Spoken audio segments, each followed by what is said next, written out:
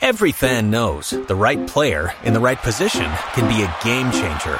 Put LifeLock between your identity and identity thieves to monitor and alert you to threats you could miss. Plus, with a U.S.-based restoration specialist on your team, you won't have to face drained accounts, fraudulent loans, or other losses from identity theft alone. All backed by the LifeLock $1 Million Protection Package. Change the game on identity theft. Save up to 25% your first year at LifeLock.com/aware.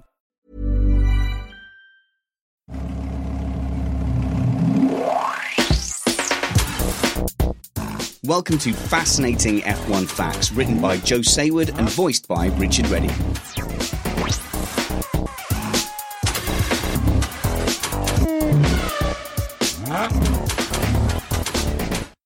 What could have been? Getting hold of an engine was a big problem for aspiring Formula One teams in the early 1980s. When the Cosworth DFV era was coming to an end, Williams did a deal with Honda. Brabham signed with BMW, while Ferrari, Renault, and Alfa Romeo did their own thing. But McLaren had to convince TAG to fund a Porsche engine. Most teams didn't have the money to do such things.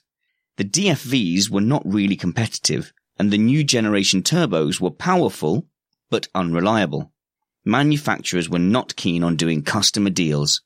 Ted Tolman might have waited to see what would happen, but he was a man in a hurry. He had been building up a team in Formula 2 beginning in 1978 using March chassis and Brian Hart engines. The team switched to Rolts in 1979, and then in 1980 Rory Byrne designed Tolman's own F2 car. Brian Henton and Derek Warwick finished 1-2 in the European Championship. It was time to step up into F1, and no one was surprised when Tolman announced in November 1980 that it was entering F1. History relates that the team used a turbocharged version of the Hart F2 engine and that the Tolman TG181 was overweight, underpowered, and unreliable. It took Henton and Warwick until September to qualify a car for a race. What many forget is that Tolman came close to doing an engine supply deal with Lancia. 4 years earlier, Fiat had decided to try to integrate its motorsport operations, and an edict was sent out that the different marques should use motorsport to promote their production cars. Lancia Motorsport boss Cesare Fiorio was told to use a car from the Lancia Beta range. This was not easy. The Betas were big, solid-looking luxury cars, which had been launched in 1972. It was the first model introduced by Lancia after it was taken over by Fiat in 1969, and the goal was to focus on quality.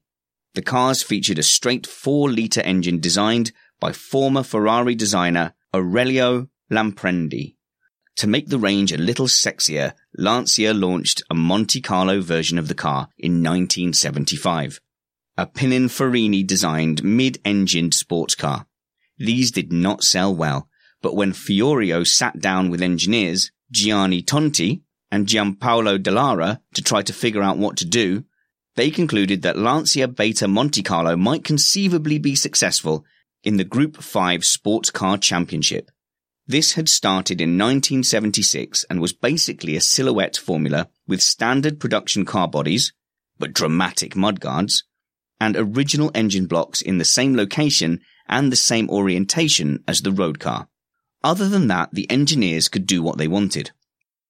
The trio concluded that if they downsized the 1.8-litre straight 4 cast iron block used in the US version of the Beta Monte Carlo, mated it with a version of the Fiat 131 Arbeth 16-valve aluminium cylinder heads, which had been used to win the previous year's World Rally Championship, and would go on to win that year and again in 1980, and added a big KKK turbocharger, they ought to have a competitive car in the 2-litre class, allowing for the 1.4 equivalency calculation for the turbo. 1.4 times 1.4 equals 1.96. The 34-year-old Tonti set to work with help from Nicola Materazzi, and they created the 14.78T engine. The new car, which bore little resemblance to the road car, was launched in December 1978, and the first tests with the new engine took place in April 1979.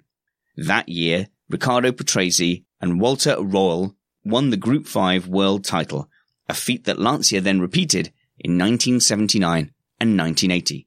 What Toleman wanted to do in 1980 was to upgrade the 1.4-litre turbo to a 1.5 and get Lancia into F1.